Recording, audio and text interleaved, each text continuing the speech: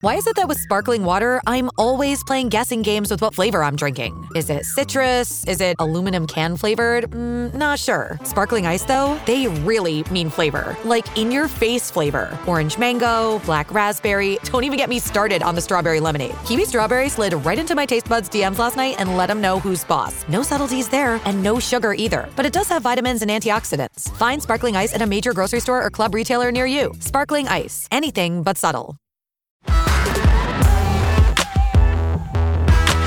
Hello and welcome to Trigonometry. I'm Francis Foster. I'm Konstantin Kisin. And this is a show for you if you want honest conversations with fascinating people. Our brilliant guest today is an economist and the co-author of a brilliant book that Francis and I have just read and really enjoyed, Angronomics. Mark Blyth, welcome to Trigonometry. It's wonderful to be with you. I'm so sorry you couldn't find someone interesting and you got me instead. Yeah, well, you do yourself a disservice, mate, because as I said, having read your book, I think our audience, who actually have been clamoring for us to get you on the show for some time, are going to enjoy this conversation. But for anyone who hasn't been clamoring for us to get you on the show, which is not many people, just tell everybody a little bit about who you are. How are you where you are? What has been the journey that leads you to be talking to two comedians on YouTube?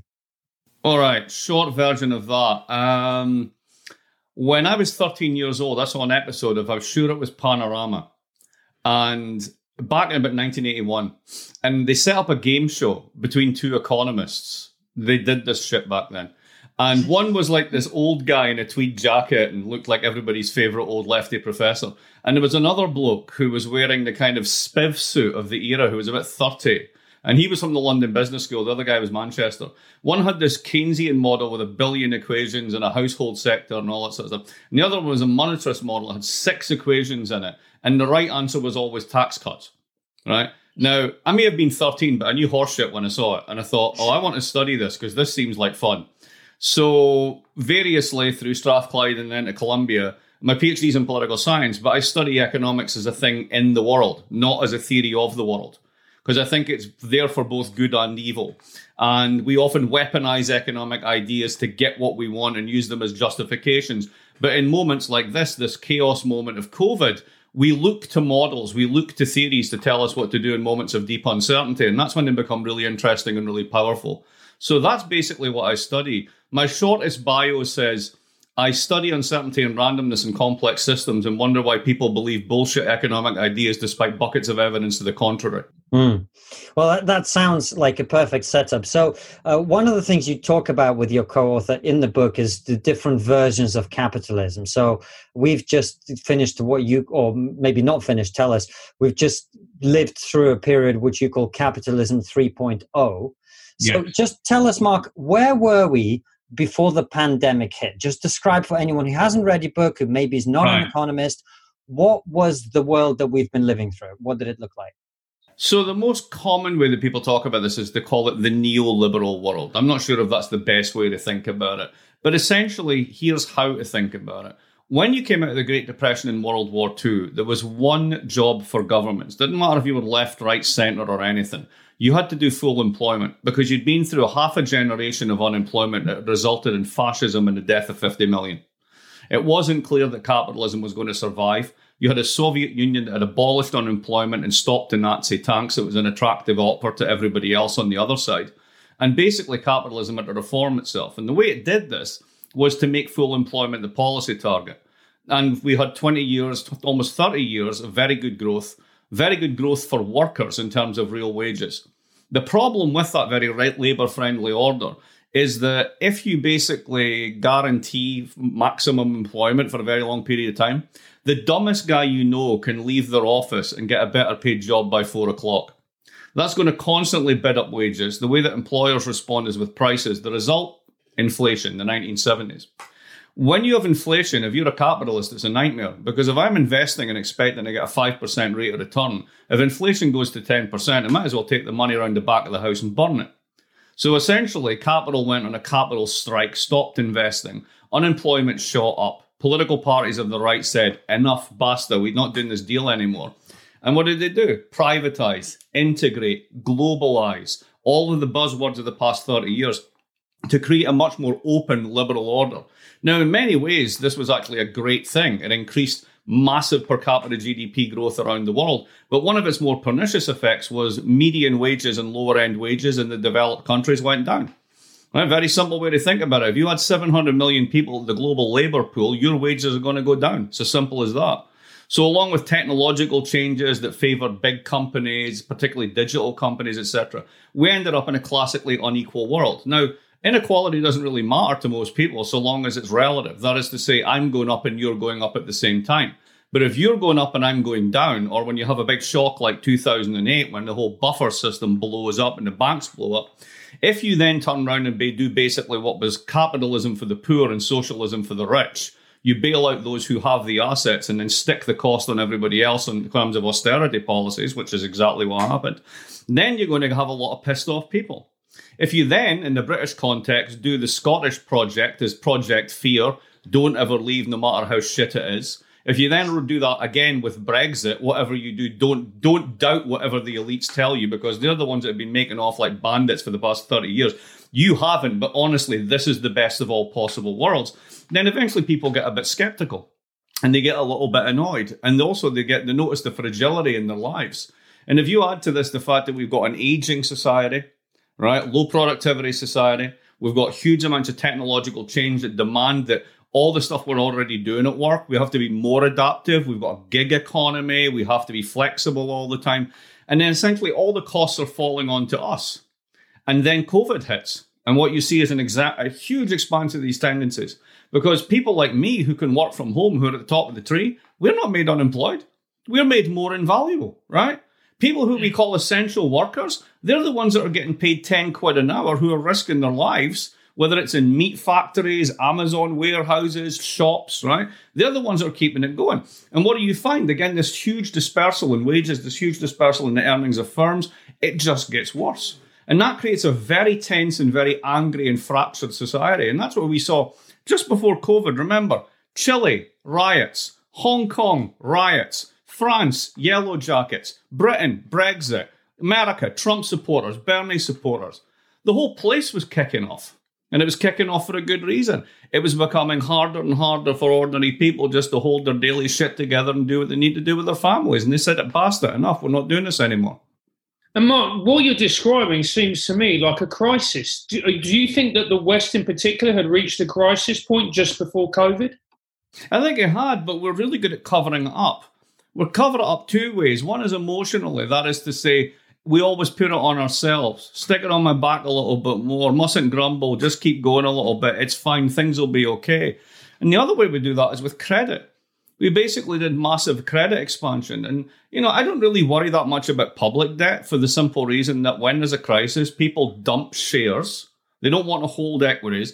They want safe assets. The safe asset is the government bond, which is why now the British government, despite everything they're doing, have a negative real interest rate on a 10-year debt, which is nuts when you think about it. I worry about private debt, and what we did was layer corporate debt on top of credit card debt, on top of educational debt, and ordinary people's wages weren't growing. Think about coming out of university just before COVID, right? And you're going into a flat labour market, wages aren't rising even for university graduates. You got possibly 40 grand worth in debt, and your chances of buying a house in London, even if you save every penny you've got over the next 10 years, are zero. Why should anybody think this is a success story? And, I mean, it does sound fairly bleak when you explain it like that. But surely people would argue, look, things have never been better. Look at the technical advances. Look at the way, society has become ever more equal. Haven't things been improving, or do you think we've actually been regressing? It's a bit of both. My favourite line on this comes from one of Obama's economic advisors, where he stood up in 2010, 2011. The guy's name is Jason Furman. And people were complaining during the recession then that followed the banking crisis about the cost of living. And he said, yeah, but the cost of things like technology goods are falling all the time. I mean, iPads are incredibly cheap. And somebody shouted out, you can't eat an iPad, asshole. If you're at the bottom end of the income distribution, which in British terms, the bottom 40%, right?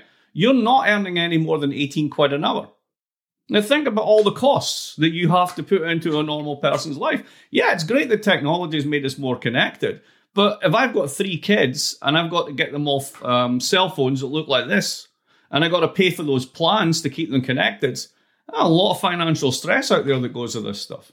And Mark, one of the points you make as well, as we wrap up talking about prior to COVID, is I want to just briefly talk about the crash and the crisis of 2008, because one of the things that I've often been talking about is we're massively indebted as a country. But one of the things you talk about in the book is actually this idea that, we spent too much as people, as individuals, and that's why we're so indebted is complete rubbish. Actually, what happened is we bailed out the very people who got us into trouble using the money of ordinary people. So talk to us a little bit about that. Yeah, sure. I mean, you just nailed it right there. If you look at average OECD rich country debt from 2000 to 2008, it's going down because economies are growing. And so long as your economy is growing faster than the rate of growth in your debt stock, the debt shrinks. So think of it like a fraction, right? Numerator, denominator. Your denominator is debt, your numerator is your economy. If your economy is growing faster than your debt stock, it's going to shrink, right? So that's what was going on. Then there's an almighty banking crisis, and you basically buffer the recession, bail the banks, provide them with equity, do all the stuff you need to do. You get a 30% jump in GDP in terms of debt to GDP. And then George Osborne comes out and goes, oh my God, Labour's been spending like drunken sailors. It had fuck all to do with them. It was bailing a banking system. And if you think that's true, go check every other country's balance sheet, because exactly the same thing happens. The Americans go up 40%. Everybody with a big financial sector ends up bailing out, and it costs them about 30 to 40% of GDP. That's where all the quote-unquote debt came from. Now, if you're on debt, let's stay with that for a minute, right? Oh, this terrible debt, it's the worst thing ever, blah, blah, blah. Who's buying all that shit? It's the rich. It's the 1%. It's the banks. Because at the end of the day, government debt is the bottom of the credit pyramid. It's what you then lever up to do all the other things you want to do, from lending for a mortgage to derivatives to anything else. There's never been a failed bond auction for sterling. There's never been a failed bond auction for US treasuries. So the same people that are holding this stuff and making an interest rate off it, at least until very recently, are the ones who are going, oh my God, this is terrible, right? That to me just, oh, hang on a minute, right? Let me see. You're the one that's holding the asset and you're telling me you're terrified of it. Yeah, that's bullshit. So just to summarize then, just for people who may not be expert economists, what you're really saying is we have stagnating or even falling wages for ordinary people. We have socialism for the rich. When they fuck up, we bail them out using the money of the ordinary people who've been losing out this whole time. And that's where you get more inequality and more unfairness, and therefore more anger. Okay. And then to balance the books, what you do in Britain, and anybody wants this, I can send them the sites to the work on this. You get things like Preston Council up north. They lost almost a third of their budget during the austerity years. What does Preston make? Not a lot. It's one of the most depressed areas in the country. How much austerity was there in London? Practically none. What's the only bit of the country that's growing? London. I mean, it wasn't just across incomes, it was across geographies, the way that this played out. And it was a lot of the anger behind Brexit. You remember the bedroom tax? I mean, let's just think about how fucking insane that was, right? Basically, you live in a shit part of the country, you have no assets, but you have a bedroom. I'm going to use that as an excuse to basically cut whatever benefits you've got. Listen, we look back on that period, it's craziness. All right, so that's where we were. Now take us through to COVID. COVID hits, what's now? What's happening now? So there's a film that I can send you guys, which is I'm going to get out next week, which you can stick up on your on the website for the podcast. And the way I explain this, a filmmaker in Spain liked it so much that she made a film around it. I call it The Volvo and the Mustang. So bear with me and I'll tell you the story.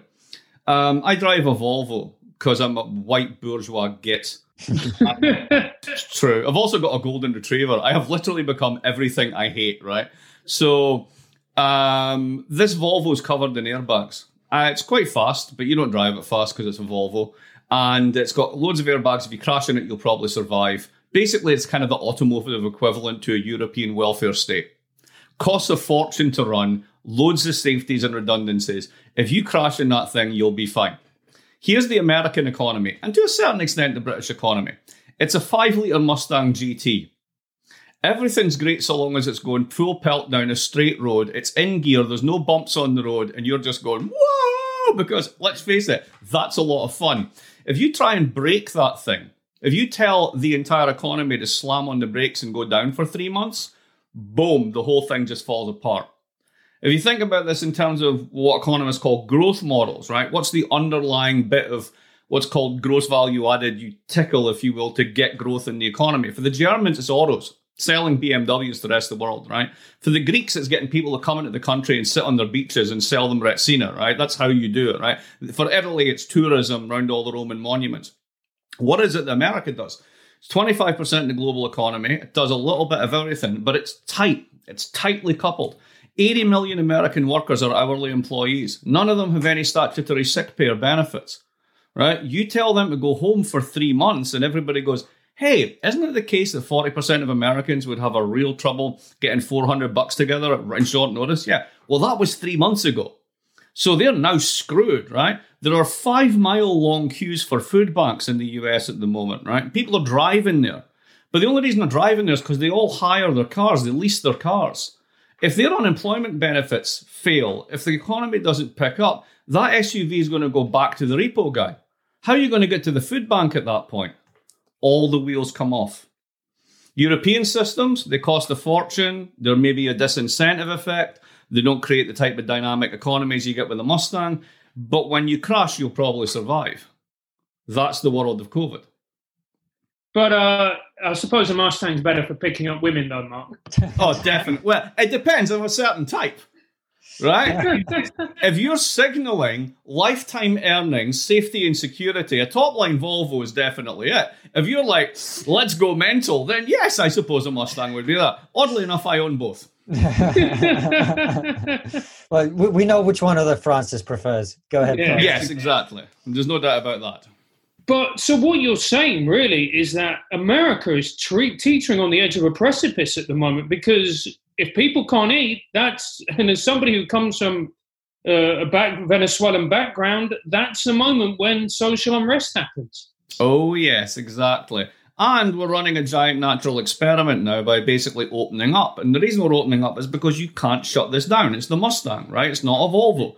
So you open all this up, and then you remember things like, well, Texas, right? So Texas, only 18% of Texans had no health insurance.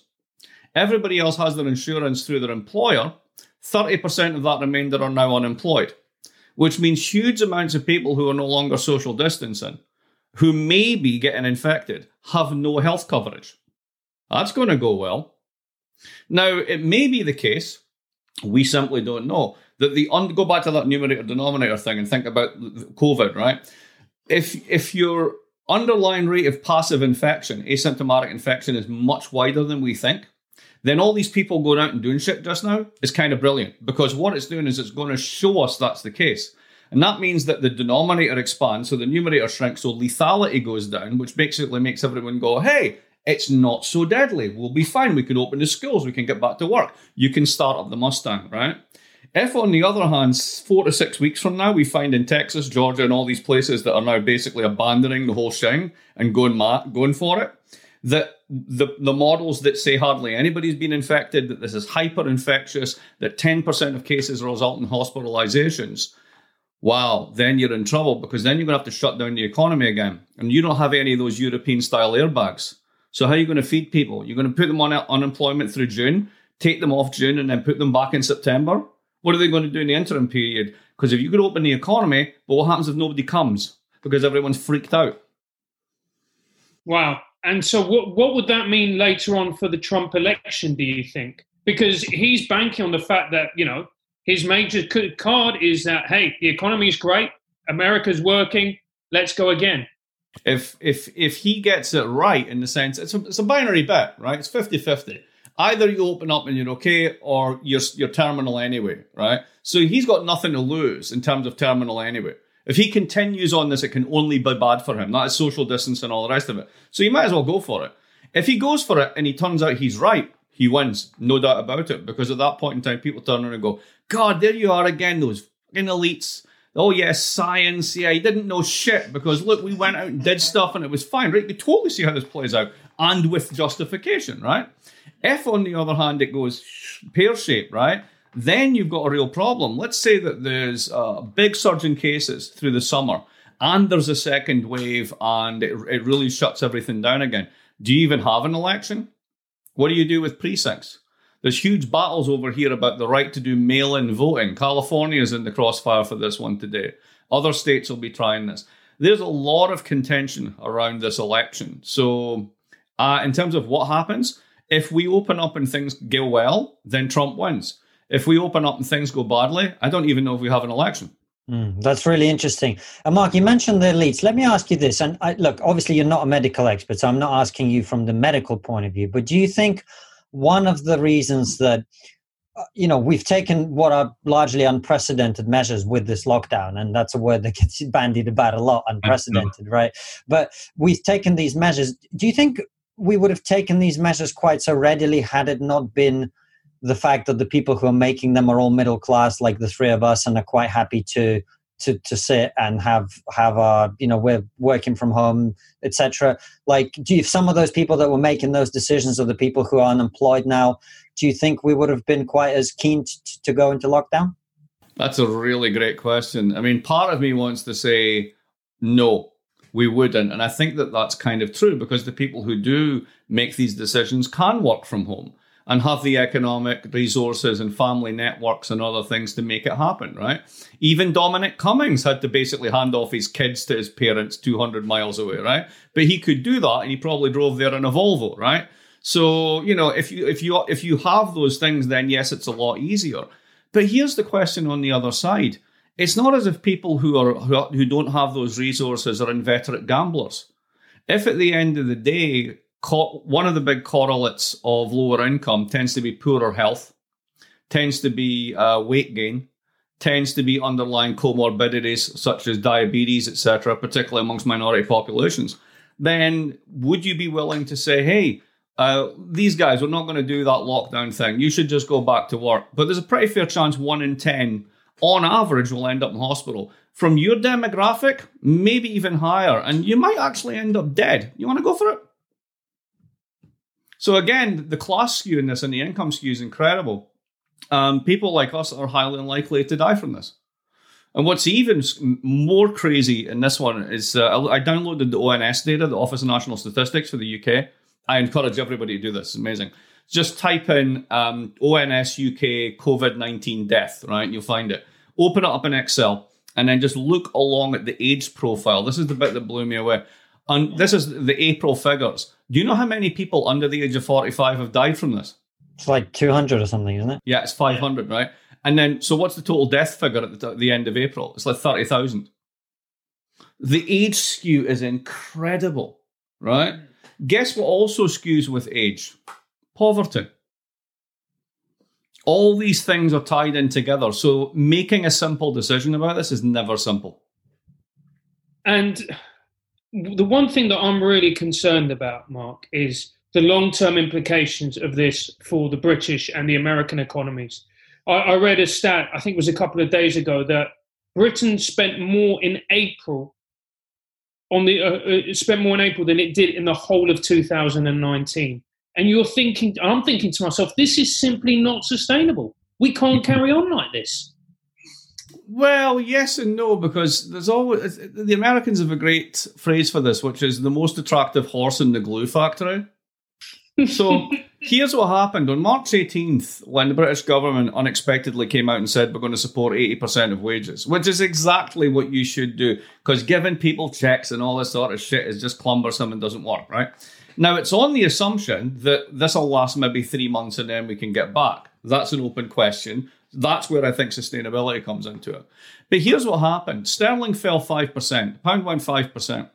And the gilt market, the government bond market, prices went down, yields started to spike. And this is almost as if the financial markets were like saying, you're going to spend how much? Are you kidding me? Right? Within 2 hours, they stabilized. Why? Because everybody else was doing exactly the same thing. So it's all relative. And at the end of the day, do you want to buy stocks just now or do you want to buy bonds? Because at the end of the day, the government of the United Kingdom, regardless who's running it, will be there in 5 years. Will Virgin Atlantic be there in 5 years? Will it be there in 5 months? What happens to Google if basically at the end of this we decide that it's too powerful and we break it up? Or what happens to Amazon if we decide that basically their warehouses are public health hazards and we shut down their business model? At that point in time, those equities lose value. And if we're still in a panic, the fear index is simple. People want debt. They want to hold those bonds because they are promises to pay fixed income over a period. So long as you basically think the dollar has value, sterling has value, and on a relative basis it does, because what else are you going to buy? If you're going to buy euros, what happens if the Italians blow up the whole project? You can't buy any Chinese external assets. They won't let you. So at the end of the day, this is sustainable because everybody else is in an unsustainable position. For relative trade. Let me ask you this, because we talk to economists a lot. I'd like to think I'm reasonably intelligent. I studied economics at university. I should be able to understand this. But every time we have this conversation, I've always got this thing in the back of my head as I'm looking at it as an ordinary person. I'm going, how can we forever spend more than we earn and then suddenly borrow more to bail out the banks? And then 10 years later, we're now bailing out ourselves. We're paying people not to work. Sure, like if I'm an ordinary person, I'm thinking that doesn't make any sense, does it? Right. Well, I mean, this is what I wrote about in the book before last, the austerity book. You're not a household. Basically, you don't get to print the asset you spend. And the way that governments work is they tend to spend things and then retrospectively raise the taxes to quote unquote pay for them. If they don't pay for them, they're on a deficit. To cover the deficit, they issue debt, which is why you get debt. If you have too much debt and people can swap out of it because they don't think it's going to be paid back or there's going to be what they call a haircut in its value, then yeah, you're running risks. But in the current moment, everybody's screwed. So if you switched out of Brit, what are you going to do? You're going to buy some euro debt? It's probably more hammered. You're going to buy some Dutch debt? It's too thinly traded. Danish debt is too thinly traded. There aren't enough bonds, right? So on the one hand, you're right. You can't pile debt upon debt. But what actually cures debt at the end of the day is growth. Now, my worry comes in on this side, right? So I don't really worry about 5 years from now where the United States will be. This will be a horrible period, don't get me wrong, right? But I don't think the US is going to disappear, even if Trump is in charge, right? Where I worry about is Italy. So Italy is a country that has the third biggest bond market in the world, and it's got about the 11th or 17th biggest economy. That's not good, right? And they've spent, like everybody else, an extra 30% because of Corona. So their debt's going to blow all the way out. Now, they don't have their own currency, which means that they can't bail their own banks, which means that they are dependent on the goodwill of the ECB buying Italian debt to keep the yields down. The German Constitutional Court last week said, you guys in the ECB shouldn't do that shit. So they've made up a new thing this week, which is the Franco-German Pact, that basically says they're going to issue new debt through the European Commission, and we're going to help the corona-affected economies with this. That's all kind of like smoke and mirrors and rearranging the deck chairs on the Titanic. At the end of the day, Italy is a huge problem because, unlike Britain or the United States, it doesn't issue its own currency, right? Therefore, it doesn't actually control its ability to bail its own banks or bail its own economy. If you have that sovereign capacity, you can fuck it up. Don't get me wrong, right? You can go full Venezuela. But remember, to go Venezuela, you need to be reliant for 96% of your income on one thing called oil. And then when the price goes down, you're totally stuffed. That's not the British economy. So it's not quite as black and white as that, particularly in this current moment. I worry about if you have an economy that doesn't grow fast enough and you have a lot of debt, you will end up in trouble. If you have an economy with a lot of debt, if you can grow fast enough, eventually it shrinks. So I guess the next question leading on to this is what is going to be the implications for the EU? Because there's already a lot of discontent, swimming around in countries like Spain, Italy, Greece. We've seen with the rise of populism. Do you think that if things go badly in Italy, that certain parts of the EU could disintegrate? So I was not someone who thought Brexit was a great idea in the sense that the most pressing problems of the British political economy would be addressed by leaving the EU, right? You're better off out of it. Because that's a shit show. It's a shit show. That's what I always said. Francis and I both voted Remain. But the one thing I always tried to remind people on our side is you may think that leaving is not a good idea. But what you're failing to take into account is the long-term consequences of staying. What's the cost of staying? So the first canary in the coal mine for this was the defenestration of Greece through its banking system in 2015. Remember that summer where they were just limiting how much Greek people could take out of the ATMs just to totally undermine the government, right? So playing pure politics, right? Now, think about Southern Europe as a whole. They've barely come out of a 10-year-long recession, right? How many Italians have you met in London? Loads, right? Why? Because they're not staying there because there's no jobs. So they all move to the countries that have the jobs, which means that their societies are older. The dynamic part of their population is already gone. They've got too much debt. They haven't grown in 20 years, right? And then the bureaucrats basically come along in the corona moment and say, well, we can't really go around bailing people out. It's like, well, hang on a minute, mate. The reason you're selling BMWs to the rest of the world is precisely because we are getting squeezed here in the South. You're running what economists call the external surplus. That means there has to be an internal deficit somewhere, and that's what we in Italy and France and Spain are meant to run. But you've got all these rules that say everyone has to run a balanced budget, which means that Italy's been running a budget surplus, for 20 years. Now, for all the people who say debt's a problem, you should run a surplus, look at the Germans. Well, actually, the Italians have run a surplus twice as long, and they haven't grown in 20 years. So your debt's not your problem. It's your lack of growth that's a problem. And how much responsibility does the euro have for this situation? Because to me, and again, I'm not an economist, but to me, you've got all these different types of economies, like you said, based on certain industries, and they've all got the same currency. That to me seems like a nonsense. Yeah, absolutely. And they've all got one interest rate. That's also a nonsense. There's absolutely no way that the interest rate that they've got is low enough for the Italians, and it's probably too low for the Germans. So the one way to think about it is, you have national economies because they adjust to shocks in different ways, right? So when you're hit with a big common shock like COVID, right? If you are national economies with national currencies, you can do your own thing. We, the Americans, certainly do our own things. We've fucked up royally, but we can do our own thing. If you're the Italians, very limited in what you can do because you don't have that printing press to respond to it.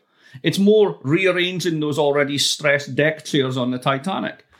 Then you think about the fact that you've got all these different business cycles, etc., that are linked to each other, and they become super linked because of the euro. So the countries that are growing, that grow in a certain way, like the Germans and the Eastern European countries, basically the supply chain goes from Eastern Europe into Germany, it's assembled as autos and machine parts and then sold to the Chinese and the Americans. That only works for them. That's not what's going on in Italy. They don't have a growth model. Would it be a good idea for them to get out? Yes, but then you get the Hotel California problem. You can check in, but you can never check out. So imagine, Constantine, that you're an Italian with money. And you, my friend... Stop stereotyping me. I know I look Italian, but...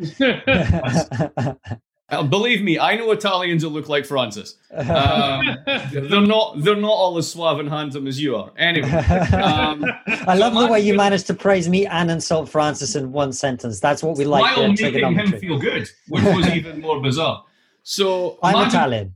You're Italian with money, right? And you're Italian and basically you're unemployed and you don't have any money. And along comes some populist and says, basta, we've had enough, let's get out of the euro. Because then we would be able to grow, we'd be able to devalue, we'd have our own currency, we could bail our own banks. You go, yes, that's brilliant. You say this is the worst idea I've ever heard. Because all the assets that you have are in euros. So what you're going to do is you're going to go to Germany and open up a bank account, because you can as an EU citizen. And you're going to move all your Italian euros, which are euros, into a German bank account. And that means when the Italian government comes in and says, we're going to have a new lira, you're going to say, yeah, but you're not making out of my bloody euros. So you get this problem of capital flight within the common currency the minute you try this.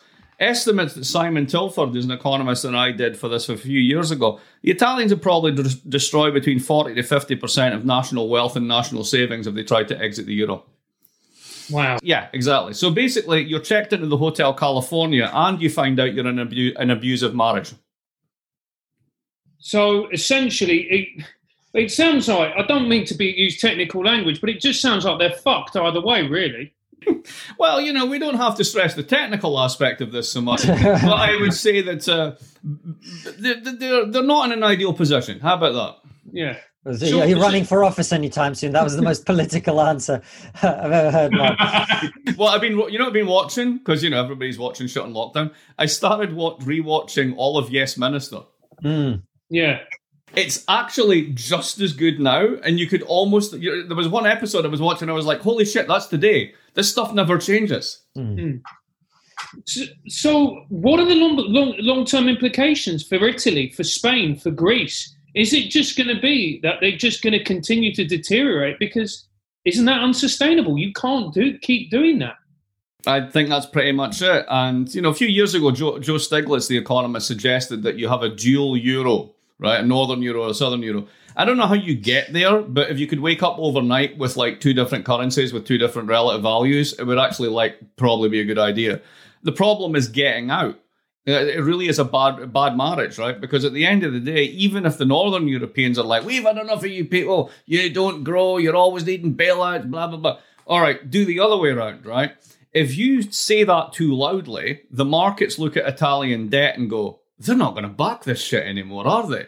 And if that happens, you will get that huge yield spike that even the ECB won't deal with, and then the bottom falls out the Italian bond market. Given that that's denominated in euros, what's that going to do to all other euro-denominated debts? Vroomf.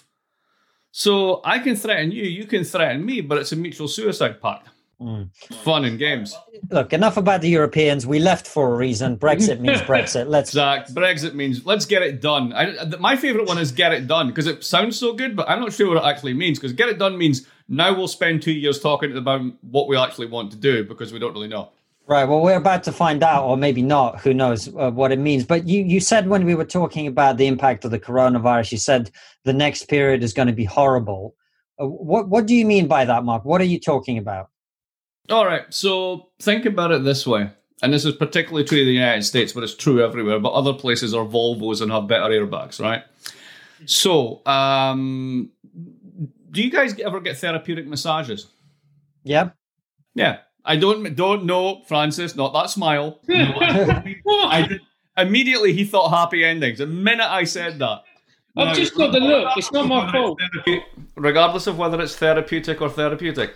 With COVID being, let's say COVID is active for 2 years, there's no miracle vaccine, and there's multiple waves. You're never getting another massage. It's just never going to happen, right? In terms of the models that are reasonably good in terms of how these things spread in specific areas, restaurants are shit because you sit for an hour and a half in a confined space with poor air circulation. So that's bad. Let's see, movie theatres. Yeah, just sitting there with hundreds of people coughing and spluttering into the air. That's a good one. So when you have, like the US and the UK, very, very large service-driven economies, and a lot of those are personal services that are relatively low-wage employers, and a huge number of them don't come back, because the US's current 22% unemployment, which is insane, is massively concentrated in those sectors. So if we are in that second world where the lockdowns, where the end of the lockdowns don't work, and we go into that, every sector is affected, but at the same time, some sectors are going to be massively affected more than others. All right, but hold on, Mark. But that's a very, very pessimistic view, at least from what I'm seeing at this point. What in terms of the medical situation, I'm not sure it's going to go that way. So let's say that we start to open up, the infection rate goes down progressively. By September, October, we're well on our way towards being back to where we were before. Do we avoid a disaster then? Yeah, absolutely, we do, because what's key here is the length of time that you do lockdowns, or you have to do it 2 or 3 times. If you have a second wave or a third wave, think of the behavioural response. Just now, I'm a little bit sceptical about going out for a pint, but I really want to, right? I'm a wee bit sceptical about going to see my beloved Everton next time I fly to the United Kingdom, but I really want to. If you guys suffer 3 waves of lockdowns and there's food riots in the streets, I'm not going to do any of that stuff. So it's all about how long it lasts, the number of waves and the behavioural response. If we get one, everybody puts a discount on it, boom, we'll be back. It's fine. Maybe not to cruise ships, because they were giant floating petri dishes of sickness anyway. They were just different bugs. But to everything else, yeah, that can pretty much come back. So I really hope that that's true. But if it's not, then that behavioural response is going to tap in. And a lot of those jobs in a lot of those sectors simply aren't going to return. And they're all concentrated at the back end of the income distribution. That's the problem. If you were stuffing rich people, they have assets. They can liquidate them. They can do stuff. They're mobile, right? You're poor, doesn't work like that. And so what are going to be the implications on society then if that happens? That'll be pretty shit, won't it? Yeah. But look, I think at this point, I mean, we don't know for certain, but it's not looking like the most pessimistic scenario will play out. No, we don't know yet. But then again, you didn't bring me on for my sunny disposition, right? I am from Dundee. We're not exactly known as the happiest people in the world. Sorry, Dundonians, if you're watching, you know it's true. But no, I mean, this is how I think about it. I tend to think about what's the kind of the if you will, in the distribution, the tail. What's going on in the tail? What's the stuff that can really hurt you if you're not paying attention to it, right? I've been deeply affected by Nassim Taleb over the years, not just the Black Swan, the whole way that he thinks. And I tend to look far out into the tail and say, okay, if we end up there, how bad can it get? And what do I need to do to think about how to get away from that shock? So, that's where this conversation trends from. I hope I'm completely wrong. I'm one of the few economists you'll ever meet who's delighted when he's wrong all the time. Yeah, that makes sense. But with this, let's say we're not looking at the tail, we're looking towards the middle of the most probable scenario. You can't do that. You don't know the distribution. That's Taleb's point. Right. You don't know the shape of the distribution. All right. Well, just humor me. No, I get it. In the middle, we don't know. But let's just go with me on this, which is, let's say, broadly speaking, September, October, we're well on our way. There is no massive second wave. We find that most people, or a lot of people, have already had it. We eventually get to this evil herd immunity that everyone misunderstands, etc. But we've got enough people that have had it. We're not catching it again. We're all on our way. What is the impact of the economic measures we've taken so far? Are we going to see another bout of austerity, which according to your way of thinking is counterproductive anyway? Are we going to see taxes go up, spending go down?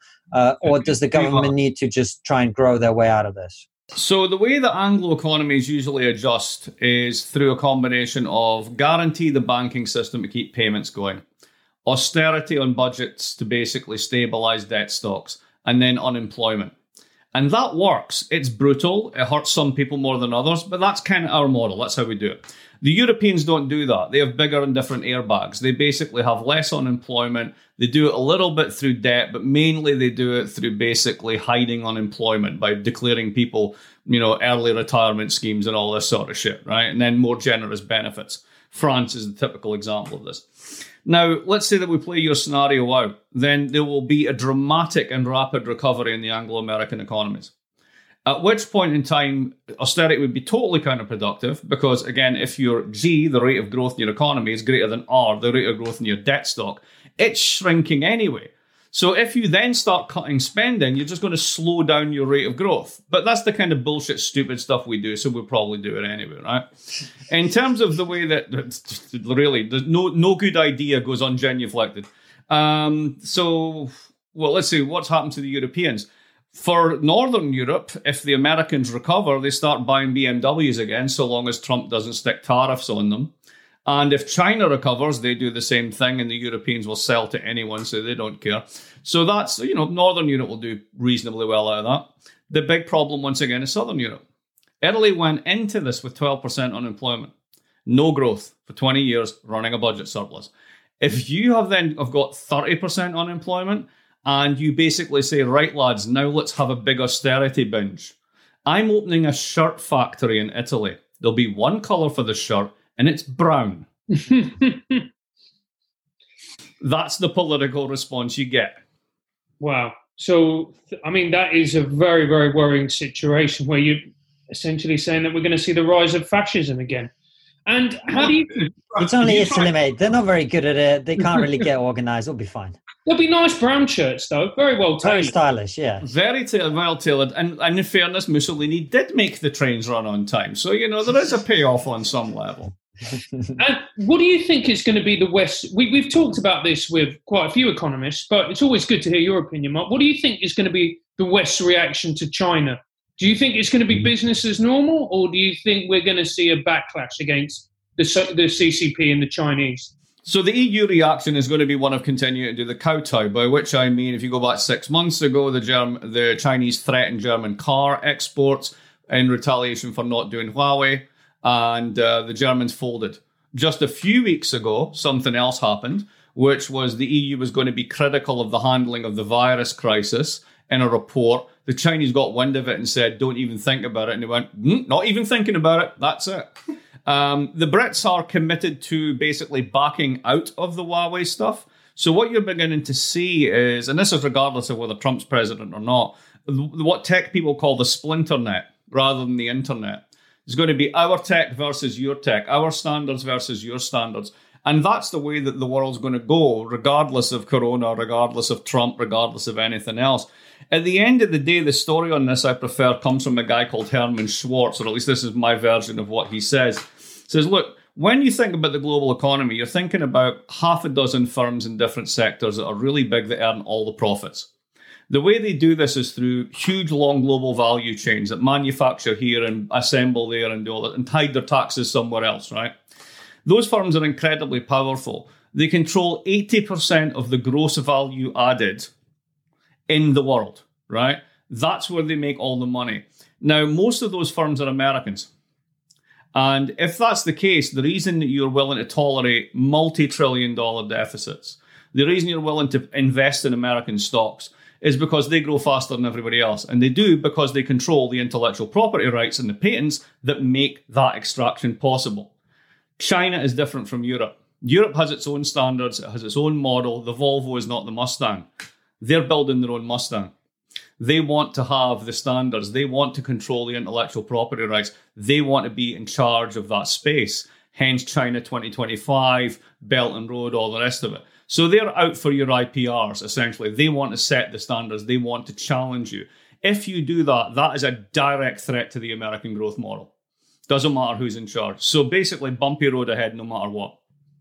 Oh, really? And what do you think will be the American response, therefore? Do you reckon they're going to sort of double down and say, right, you know, we're going to withdraw from China, our companies are going to get out, we're going to go to other places? That's really hard to do. So I was talking to somebody who actually knows how this stuff works, and she gave me the example of a cotton bud factory, because we were thinking about medical supplies. She was like, you know, cotton buds, swabs, all that sort of stuff you need for COVID, right? Takes you about 3 years to build a factory with the certification to make that shit.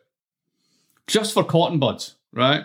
You spent 20 to 30 years moving all that tech abroad. You don't bring it back in 3 months, right? Also, it's constantly evolving. By the time you get it back, it's probably redundant. So it raises huge questions for the profitability of firms, how you actually manage the stuff and what you do with it. So it's not clear that you can turn off globalization that way, because we do have a global economy, right? I like to put it in the passive voice. Globalization is upon you whether you wish it or not. Right? It's not a choice. It's just there. And you can choose at the margin, but that's about it. So you got fractious politics. You got a Chinese Communist Party that's always said that we are legitimate in the eyes of our people so long as we're growing fast enough to basically legitimate their ambitions.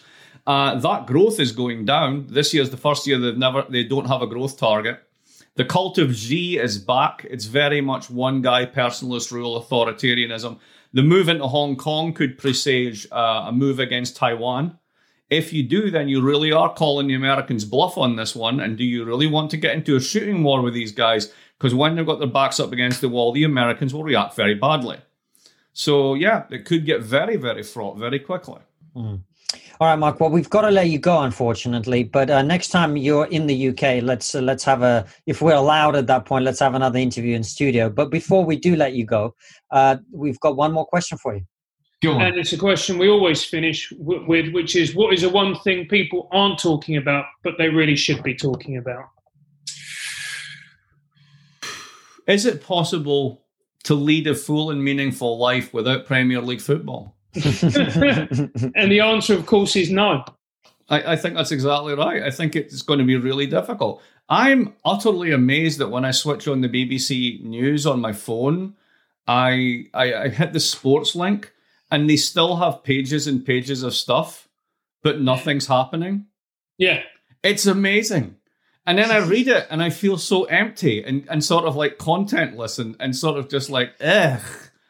And then I wonder if I'll ever get rid of that feeling. So there's a very, very sad insight into what middle age for men is like, and that's all three of us. I'm included in that. And we all agree on that this is actually a major problem. Absolutely. Well, I don't know. I'm a West Ham fan, so actually it's probably better, mate. Yeah, fair enough.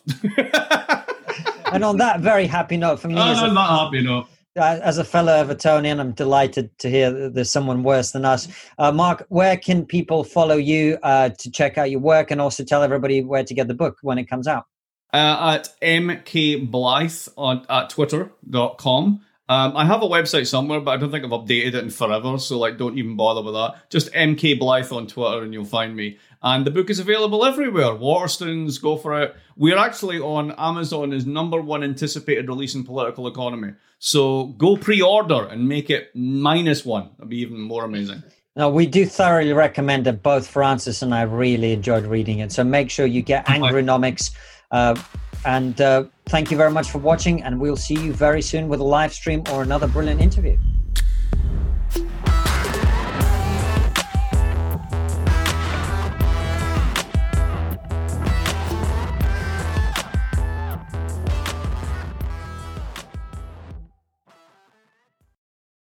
Before you go, consider joining our exclusive member feed. As a member, you'll get ad-free and extended interviews. Click the membership link in the podcast description or find the exclusive episodes link on your podcast listening app to join us.